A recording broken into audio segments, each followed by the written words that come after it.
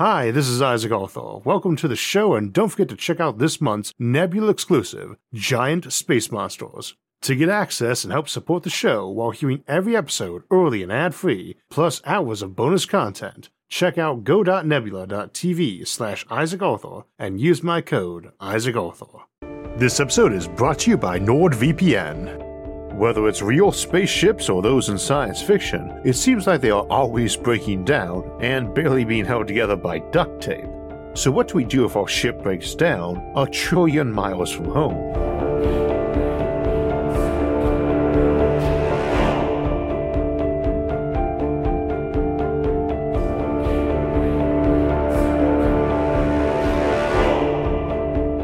Whether it's crashing a flying saucer into Roswell or Han Solo trying to jumpstart the Millennium Falcon, broken ships are something of a staple of space travel speculation and a regular plot point in science fiction, but they are a very real concern in science and engineering. Spaceships do break a lot, even for all the top-notch engineering we put into them, because they are for extreme conditions, and in many ways nearly every single flight is a test flight or a prototype of something. We don't have thousands of routine missions to field test some new widget or feature until it is ultra reliable. The flip side of that is that we would expect that in the future, and so it's surprising how often things break on spaceships in sci-fi, or get sabotaged, or have a backup that's also broken.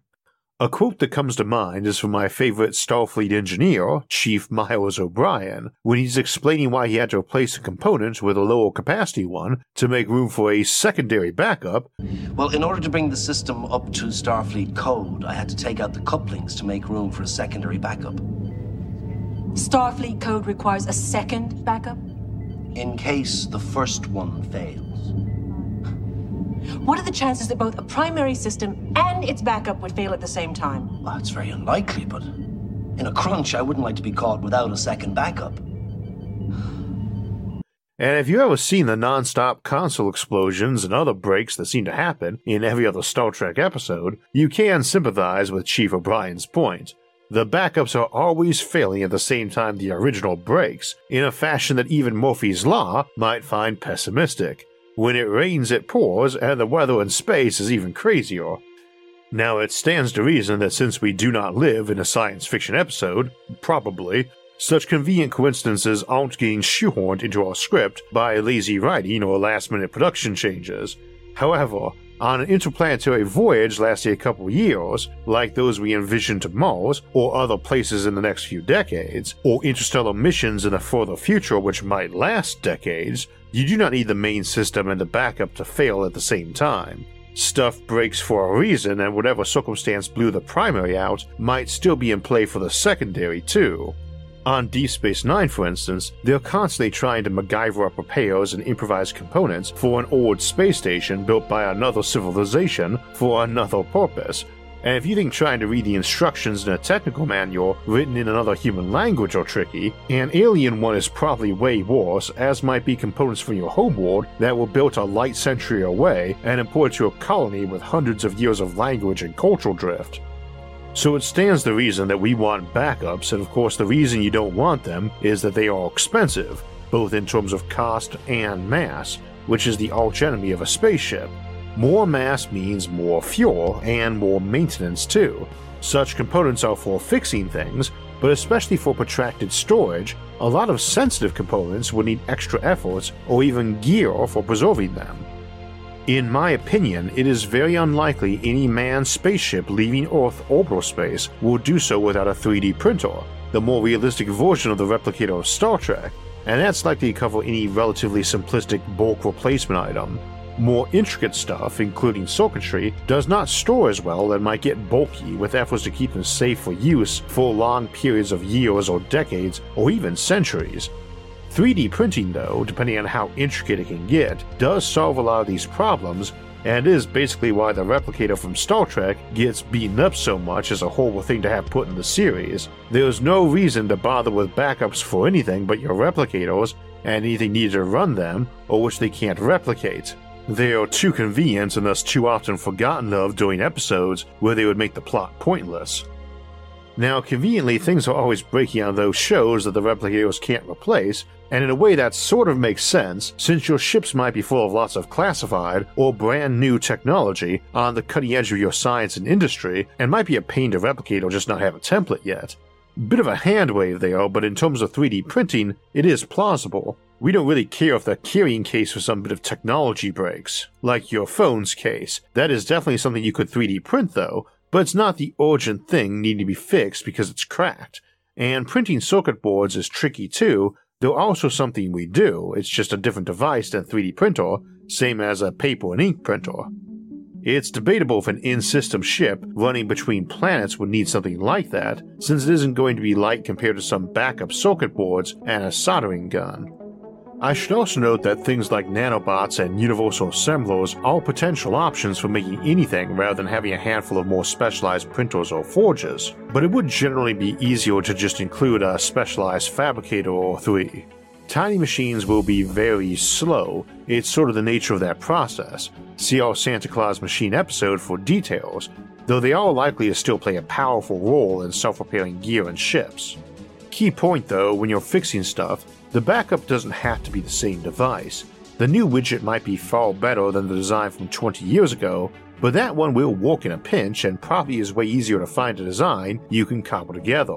The real backup is a database of every component you have on a ship that can be cross-referenced to the devices it appears in, or that parallel components appear in, so you know where to cannibalize from. A very good engineer would know many of those, or be able to inspect and find them, but that's exactly the sort of thing computers and AI are wonderful at. So you crack open your damaged navigation console and find the W-42 is burned out, and the computer tells you if another W-42 is around the ship, or if any components of the W-42 are. Now it's hard to say that the future will be a place that's full of highly individualized and tailored components, or very standardized ones. Ironically, new equipment tends to be a mix of both, since we try to cut down on costs and unexpected problems by using tried and true tech in prototypes wherever we can. We can't really say that the future is going to be a place where every single bit of gear is custom tailored to its job from the ground floor up, but such a future is no time soon, and really something I'd only expect in a post-science civilization, or one with technological stagnation, as we discussed in those episodes, where you basically are done innovating because there's no place to innovate or none left where you are willing to risk going, and thus folks have spent centuries retooling every device to optimum performance, including ripping out trivial things like the resistor or capacitor that's 5.32% more massive than it needs to be for one that's exactly 5.32% less, and is manufactured exclusively for this device. The airlock door that was standardized as 10mm thick steel, but after long discussion and regulation has been peeled back to 9.83mm instead, saving trillions of dollars. And of course, in that sort of economy, everything is about building to last. Because there's nothing new coming out next year that makes something obsolete. So even fairly standardized ship designs are going to often be heavily customized after some individual has owned one for decades and made custom modifications. So you either have a future in which lots of technological components are standardized and shared between many devices, which are constantly being upgraded and innovated on, in which case you have a crazy mess of standardized and custom like everything does nowadays, or you have one in which everything is ultra standardized and individualized as a result. Both have their pros and cons, but neither really implies you've got a backup of every single device and a backup of that backup. More likely, items on that ship get ranked by priority in an emergency, and either you pick a device for that function where all of its bits are easily synthesized by an onboard manufactory or cannibalized from other things, or else you do keep a backup and even a backup. Of course, another approach is modularity, where it's not that you have backup so much you have tons of the same device doing the job or able to retask to it. You don't have a backup meal, you have a pantry full of food, reserves rather than replacements. You don't have a backup captain, you have an XO, and that XO has normal jobs to perform, so does whoever is next in line for command if the captain and XO both get neutralized, or vaporized as the case might have it. I've seen cases in fiction where they had a backup crew on ice in case a member got taken out, but the cases involved are usually where life support is very restricted, or where it's a sleeper ship with a dozen awake crew and thousands of frozen colonists, so they just thaw out an astronomer if the navigator got killed, or an engineer if the ship engineer went nuts and had to be restrained or put on ice. We could see something like this in a post-human environment of digital uploaded minds, where you and other crew members and colonies exist in a virtual environment, or just stored on a hard drive and have an android body or mundane robots you pilot in the ship to do real-world tasks. The life support and freezing options, though, raises another issue. It isn't really right to say that interstellar space is cold. The temperature of interstellar gas is often super hot, but it's super thin, so it has little heat, even if its temperature is high, so it's quite easier to keep things cold on a ship, and indeed it's pretty easy to keep them warm too, but still costs more energy.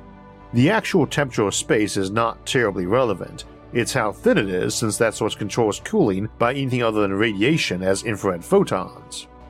With that in mind, if you got a damaged ship and a civilization able to restore frozen people, what you do is make sure your ship either has a printer able to make freezer pods or contains a lot of equipment you can cannibalize for it, and by mass that's going to mostly be the same stuff you make your hull from, since it serves the same purpose. In an emergency, you freeze everyone you don't absolutely need at that moment, which is eventually everyone if it's an unfixable problem.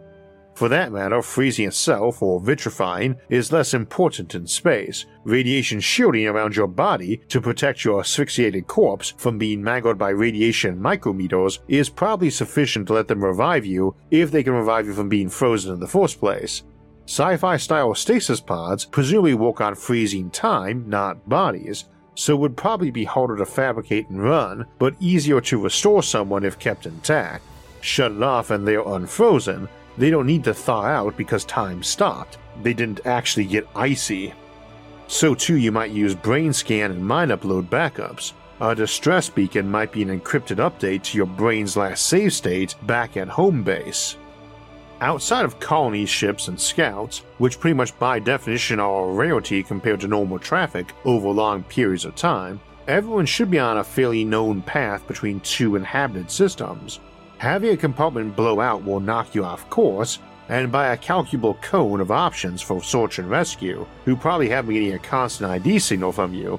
If that stops, its absence becomes an SOS even if you got no beacon.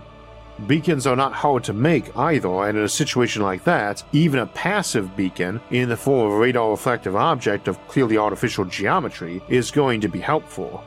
But we also need to keep in mind that a ship that blew out several tons of superheated gas while traveling at a tenth of light speed between two stars several light years apart might not even have anyone who would notice the normal ID transmitter was gone for a few years, and it might be decades before ships get out there to be able to start tracking you. In practice, they probably are waiting for your debris to arrive, or asking some ship on a similar vector to either slow or speed up a bit to see if they can rendezvous with any debris. Indeed, they probably wouldn't ask that ship, since that ship is probably the one that first knows the problem and acted on it. Those are your survival time frames in a situation like that, though, which is why stuffing people in freezer banks is fairly reasonable, or even just their heads, which would be easier to safeguard. Unlike the typical sci-fi portrayal of someone on a spaceship going nuts, the guy running around the ship with an axe or a chainsaw trying to cut people's heads off might be the sane one. You might do that even if your civilization doesn't really have the ability to restore frozen people yet, since they might be able to one day. Otherwise, you're drifting and it really comes down to if you still have power or not. If you do, you can put together a beacon, and given the timelines, you can even train someone in the field of engineering from stored teaching software, so they can make a transmitter because you potentially have years to burn. Same applies for fixing almost any device. Given time, energy, and raw material, you can make it, even if no one on your ship originally even knew what it was. Slowboat colony ships with centuries of journey time can even spend a few centuries breeding back up some good engineers to fix or build their engine to slow down on arrival. If you don't have power, you need to get it, and the good news is that there will almost inevitably be something you could use to power a transmitter, because even some weak 20-watt signal that pulses once an hour for a millisecond is going to be trackable once people know to look, which is probably 5 seconds after your normal signal goes offline, plus light lag. This is also the sort of thing computers and AI are perfect for, monitoring 50 million transponders simultaneously for all the ships in the travel corridor and estimating each one's velocity and possible deviation for a search. The bad news, though, is that putting together a power plant if you haven't got power is a lot harder. In deep space, you can hypothetically use giant thin mirrors to concentrate distant sunlight into some sort of power supply, and active sensors looking for it later will spot that giant mirror in an instant anyway, but that just makes you easy to find later, and if you haven't got power, your fate is entirely up to others, and if your civilization is able to restore frozen bodies. Otherwise, you're pretty much limited to rescue by divine providence. You're going to want to stick with that ship too. Escape pods are going to be harder to track and are something you use if your ship is actively being shot at. And it's not an ocean-going ship that's ramming an iceberg and sinking, so enemy action is the major reason you would abandon ship. And they really shouldn't have any problem tracking those pods either. If your enemy is the sort to take prisoners, they can. If they would rather ignore you and let you be someone else's problem, they can. And if they want to target those pods, they certainly can. Of course, being taken prisoner might be the worst of various scenarios, but it is why a stealthy escape pod or lifeboat isn't really needed. If they've got 100 railguns and tracking systems locked on your ship, they aren't going to miss a stealthy little pod, because that's exactly what enemy counterfire in the form of a stealthy little missile and torpedoes is going to look like. Whereas a clearly visible pod helps friend or foe rescue you and be able to easily track you so they don't have to worry if you're a missile. If your enemy does not take prisoners or does not return them in good condition, so to speak, then you shouldn't be wasting space and mass on life pods that could be spent on more armor and bigger guns. That way you improve the odds your enemy is relying on your sense of honor and mercy, not the other way around, especially as they might not have any. Also, given the technologies we've been discussing, your life pod basically amounts to a convenient shipping box they can pick up and then scan your brain for everything it has, or dump your revived mind into the Matrix, or a virtual nightmare that makes a torture chamber look like a vacation resort. Instead, you stay on your ship, no matter how damaged, because it's not drifting through space waiting to explode at any moment and on fire. Anything actually capable of exploding is a potential power source too, whereas generally speaking things which make power aren't really prone to explode. That's more of a notion of old steam engines blowing or early nuclear reactors melting down. We will leave a caveat that a ship running on antimatter could explode if containment was lost, but that's something that should vaporize you instantly with no warning or reaction time if it happens. You're not going to have containment slowly break down, and it is your power source, and it's a very easy one to tap if you've got safe storage for it, so you're not losing power to it unless you've run out of the stuff. Your magnets contain the antimatter by having electricity flow through them, and you leak matter out of those to generate power, so it's a fairly straightforward design. Also, it is critical to always remember that when it comes to interstellar spaceships, the energy need to move you up to and down from those kind of speeds dwarfs the amount of energy you need to run life support even on slow boat arc ships. Unless you're going less than 1% of light speed on a ship trying to keep a Holo O'Neill cylinder lit for thousands of years, you didn't need as much energy to run life support as to get up to speed. That generally applies to interplanetary speeds too. They are smaller, but the trip durations are too, and when it comes to very core life support like recycling air and water and keeping the heat going, bigger ships are better for this. I know on the show they'll have the Enterprise lose power to life support, and within minutes no one can breathe or they're freezing to death, but on a ship that big they should have days before there's a noticeable drop in temperature or a dangerous uptick in CO2 levels. So the key to good ship design is making sure you have backup power sources that are likely to still be accessible and usable if something blows up, and which are scattered about so as to make them hard for a single source of damage or sabotage to get. You get a design philosophy of making sure lots of stuff has batteries, and a protocol for keeping them fully charged and compatible with each other. You definitely do not do like they did in Star Trek Voyager and have a holodeck power supply that's not compatible with the rest of the ship, which is a great example of lazy writing when you want to have food rationing, remove replicators from play, and still have side episodes on the holodeck. Your other design philosophy becomes making your big dumb heavy mass useful stuff. When it comes to radiation shielding, for example, there's no particular reason sheets of metal couldn't be made of spare parts or feedstock for your printers, or even batteries instead of just dumb metal. Bulletproof batteries as components of armor has been discussed in a lot of speculation for combat body armor or exoskeletons, and this general dual role is always advantageous whenever you need to keep your kit or cargo light, even when the thing in question might not be optimal for either role because twice as much of it does both jobs better. This option is better when cost is less important than mass and when operations are far from resupply. It also works better when multiple roles are either freebies or likely to be done.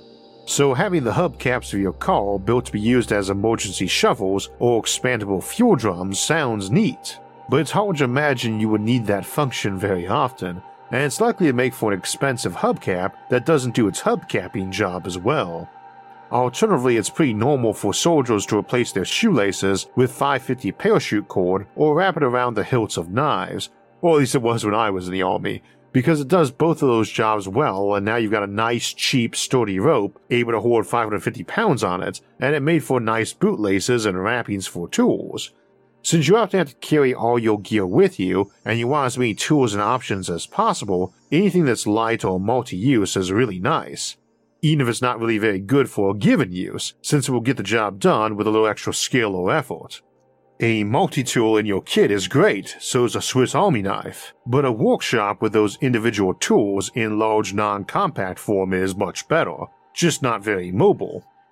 In the same vein of thought, you probably try to aim to make sure that your packaging for things is easily recyclable into feedstock for your printers or forges. Picking water bottles that can be converted into airtight hole patches probably isn't worth paying 10 times as much, or using a substance that's much heavier or worse at being a water bottle, but hunting for those occasions where a dual or multi-use is viable is what will be an important trait for a ship's quartermaster or the consultants or companies designing loadouts or making gear back on Earth. Now that takes us to ships crashing on Earth, and of course we need to start by pointing out that this is a strange case. We don't really expect spaceships to land on planets themselves, though crashing on a planet might be another story. That's also assuming the modern conditions of spaceflight, and future ships might be configured for air and space, or they might be highly modular and able to restructure. Truly, that's quite plausible. In the vacuum, aerodynamic shaping isn't very important, but those are long journeys and plenty of time to reconfigure a ship. Indeed, a shuttle able to alter form while in flight to optimize based on current speed and air conditions with something like memory, metal, or parallel options would be invaluable to a good spaceplane. Note that an actual saucer shape like the classic UFO is not a good vehicle for air travel, and we're including it today in discussion because flying saucers and crashes are so often central to discussion of crashed spaceships.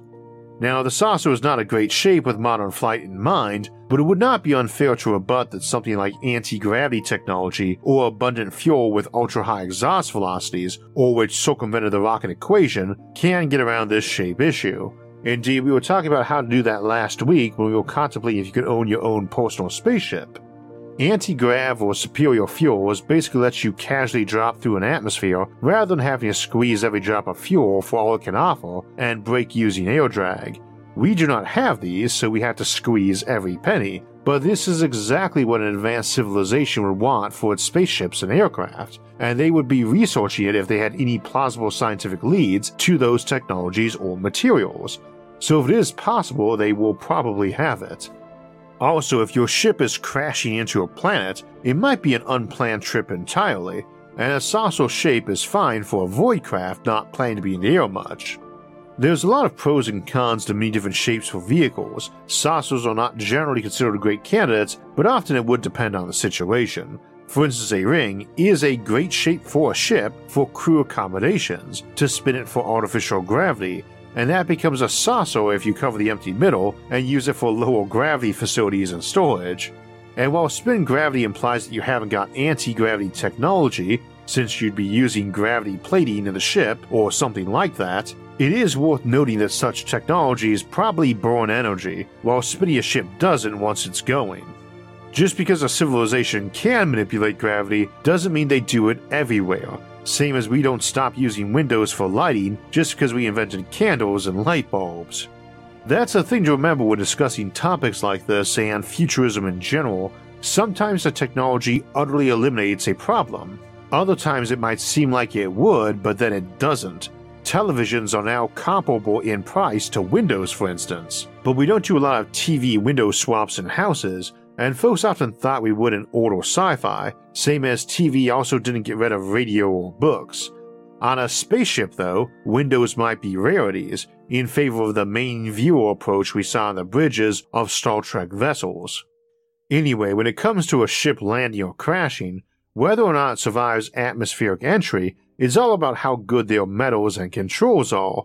Folks talk about ships burning up as they fall from orbit and being shattered if they hit, but that's assuming it's not a super material, and if your civilization had those, then that's probably what your ship hull is made from. And need not be that super of a material either. It's weird to imagine something that better resembles the child of a skyscraper on a mountain than an airplane surviving a plummet from orbit, but that's not actually that weird. Indeed, most of the destruction is from decelerating from orbital speed, not the drop itself, which presumably ends with the object impacting at what we call terminal velocity, which is badly named as folks assume it has to do with dying, which admittedly often would be the case for anyone hitting the ground at terminal speed, but rather it's just the maximum speed a given shape can have for a given gravity and atmosphere, and its own weight, where the air drag counters the pull of gravity as air drag increases sharply with speed. One minor caveat on that though, not only does an object have to slow down if it's moving at orbital speed, rather than just hovering above the planet as sci-fi spaceships often do, but there does need to be enough air in its path to slow it, which means an actual solid mountain dropping on the planet is not going to be cushioned much by the air, let alone slowed from orbital speeds, as is the case with big asteroids. Alternatively, almost anything hollow like a ship will be, but if one is big enough, like a super star destroyer, that should not be taken for granted. Regardless, terminal speeds are shape-based and not high compared to ship speeds. For instance, bullets, which are aerodynamic and have a high terminal velocity as a result, often have terminal speeds of 45 to 60 meters per second, or 100 to 134 miles per hour. A human in belly flop attitude is generally about 120 miles per hour, and in head dive attitude potentially as high as 180 miles per hour, or 80 meters per second. You can definitely build something, even with modern materials, that is going to survive that. And it is worth noting that spaceships are likely to be built with forward collision in mind, and if the ship had managed to slow to terminal speed, we are in the realm where something can be built tough enough to handle that collision. We also have to contemplate the option for drag chutes being built from hyper-strong materials, and the characteristic of a drag chute or parachute made from something as strong as graphene can actually get away with enormous chutes for little mass, or ones with enormous tensile strength that won't be shredded by the force of supersonic air. Whether or not the crew survives that is a lot harder to say, but an airbag and seatbelt combination could save you at that collision speed, and it's not hard to imagine improvements on that. I recently rewatched the first episode of the old My Favorite Martian TV show from the 60s, where Ray Walston is playing a Martian known as Uncle Martin to a local reporter who found his crashed ship and is helping him try to get what he needs to repair it. He had been on Earth as an anthropologist studying us, and in practice you would think he could just signal Mars, especially as they should be wondering what happened to him, but the thing about an unexpected UFO crashing on Earth, saucers or whatever, is that we're assuming it is an authorized mission. The joke often goes that it seems weird a spaceship could cross trillions of kilometers of space, then break down the last 100 in our atmosphere, but in practice that's pretty plausible. Coasting through space is certainly the most likely time for damage as a whole because it's a long period, but also gives you lots of time to fix things, and it is only more likely because there's so much more of it. Slamming on the brakes in a thick atmosphere is way more likely, meter for meter, to damage your ship. And that's assuming it was in good shape. Something we've often discussed in other episodes is that the normal reasons given for why a UFO came to Earth tend not to work out well on contemplation. As I like to say, if you want to collect human DNA, you do not abduct people, you abduct a vending machine or postbox and take DNA off the coins and letters instead. Reasons that tend to make more sense are hard, but some examples we've come up with are smugglers sneaking onto planets to steal unique trade items for a collector's market. which means they get down here and raid museums or flea markets or comic book stores or garbage heaps for memorabilia, and they are probably rather marginal operations who can't really expect to get repairs at the local alien Navy base. Your Han Solo and Chewbacca sort of situation, but they're here to get mint-condition collectible action figures of Han and Chewie to sell to aliens who prize primitive world collectibles before they've made contact with the wider galaxy. And they're not getting shot at by anyone because the quarantine isn't that tight. You get a fine and jail time if they catch you, and the sales are all black market too, so they want you for tax evasion. But unless their monitors start picking up blatant violations like taking over Earth or dancing around in front of news crews in Times Square, they're not falling over themselves to hunt you down. Obviously a case better suited for story than fact, but it is a more logically plausible reason for why an alien ship might crash on Earth. Their ship is poorly maintained and they're dodging patrols and scans, albeit half-hearted ones that might be okay with a little bribery, and they cut corners once too often and the ship slams into the ground, also known as lithobraking. But they are a high-tech species, so even though their ship is a relative hunk of garbage, they still have their civilization's apex tech all over. Same as some rust bucket car from the 1980s still has the owner's smartphone and Bluetooth radio in it. And I imagine in that case that the norm is going to be a fairly impressive 3D printer, though that might be up on the mothership and your shuttle to the planet hasn't got one. But then that ship probably has a drone that you could order to come bring you one. In the event of being a crashed alien on a low-tech planet, odds are pretty decent you are not entirely flesh and blood, and if you've been smuggling on that planet, then it's very likely you do it in some android body designed to look like a human, or maybe a dog. Your ship also probably does not have a cloaking field to make it look like a police box or something locally mundane, but it wouldn't exactly be strange to have camo netting on your ship or some sort of chameleon hole either. Crashes in terms of air-going vehicles also aren't quick either. You've got minutes worth of plummeting and failures before you hit to make sure you're strapped in and your airbag is active, though an ejection seat is plausible too. By default, of course, those aren't supposed to be subtle. A crashed vehicle wants to be highly visible to get attention and help, and a crashed spaceship ought to be ultra visible, or at least the mushroom cloud erupting around it would be. But in a case like this, stealthy crashes are reasonable. I could imagine a flying saucer, for instance, was actually an ejection pod on a bigger ship or shuttle, and the ship itself took the crash or detonated in a way to make it look like an asteroid, while the escape pod tried for a stealthy landing. Given the time and distance involved, this might not be at the same time either. Not that a saucer is a great ship for that purpose, but it's not terrible. And for the record, I'm an ultra skeptic on aliens visiting Earth because I don't think there are any in this galaxy. I tend to take for granted if they existed and could visit they would, and we wouldn't need to debate if they had, any more than we need to debate the existence of any foreign nation on this planet, for instance. And if such a ship were recoverable in any way, even if it was a garbage scow by their civilization standards, that thing would still be worth 100 times its weight in gold, and back engineering its technology would be too important and too useful to waste time on secrecy, in my opinion. It might make for good stories or alien theories, but it's a bad strategy to me. So to me, that's a reasonable case. If a crashed ship survived, we would find it a gold mine, and there was a good chance it would survive. Now, as to what an alien who crashed here and escaped their ship would do, stranded on a primitive world without their ship or gear, that's another topic for another time. One thing we didn't really touch on today was all the vectors that damage might come from, and some are less obvious, like someone hacking your control systems or doing a ransomware strike on your navigation data. It's always hard to imagine what the internet will look like in the future or in a multi-planet civilization, but I can't imagine it being any less intertwined into our existence than nowadays. And the internet and the digital world are now a sphere of our existence the same as the ground we walk on or the atmosphere we breathe, and security inside it is every bit as important as physical security. That's where a virtual private network or VPN like NordVPN can help, so that every random web page you visit and every hacker who visits them doesn't know your IP address and other data, and use them to hurt you. Encrypting your personal traffic makes it harder for others to spy on or attack you, just like having curtains on your windows and locks on your door. NordVPN makes it easy to encrypt your data anywhere and send it through any of their 5,400 servers in 59 different countries.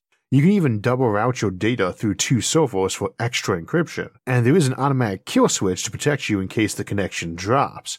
NordVPN is also easy to use. You can turn it on with one click or even automatically. It works on up to 6 devices and on different platforms like Windows, Android, iOS, macOS, Linux, and even your Android TV. No more bandwidth throttling, no more geo restrictions on shopping or which videos and games you can play based on location, and NordVPN's threat protection upgrade offers an enhanced layer of protection against malware, intrusive ads, and web trackers. You can check out their website to learn all the benefits NordVPN offers. Just go to nordvpn.com/IsaacArthur to get a 2-year plan plus 4 additional months with a huge discount. It's risk-free with Nord's 30-day money-back guarantee. Incidentally, someone asked me recently if I consider doing more current events material for spaceships, what's going on, and what more near-term ship innovations are on the radar. And I think we might do a deeper dive into upcoming spaceship technologies the next couple of decades, but for current events, there is already a lot of great space channels like Marcus House, Scott Manley, Launchpad Astronomy, or Everyday Astronaut. And if you've never seen any of their episodes, they've all got amazing catalogs of shows. And make sure to give them a like and subscribe while you're at it. Speaking of episodes, today is an example of an episode that was inspired by another one, and which I started writing a follow-up to almost as soon as I finished writing and recording this one, and we'll be contemplating the case of being stranded on an alien world, or 4 different cases of it, in our Sci-Fi Sunday episode on November 13th. Before we get to November though, we have our live stream Q&A coming up this Sunday, October 30th at 4 p.m. Eastern Time, and I hope you'll join me and my wife and co-host Sarah as we answer your questions from the live chat. Next week though, we'll start November off by looking at how we might extend our sun's lifespan by refueling our sun so it can continue for many billions or even trillions of more years. Then the week after that, we will return to a more modern time frame as we contemplate what automated economies will really look like and how they might affect unemployment. If you want alerts when those and other episodes come out, don't forget to subscribe to the channel and hit the notifications bell. And if you enjoyed today's episode and would like to help support future episodes, please visit our website, isaacarthur.net, for ways to donate, or become a show patron over at Patreon. Those and other options, like our awesome social media forums for discussing futuristic concepts, can be found in the links in the description. Until next time, thanks for watching and have a great week.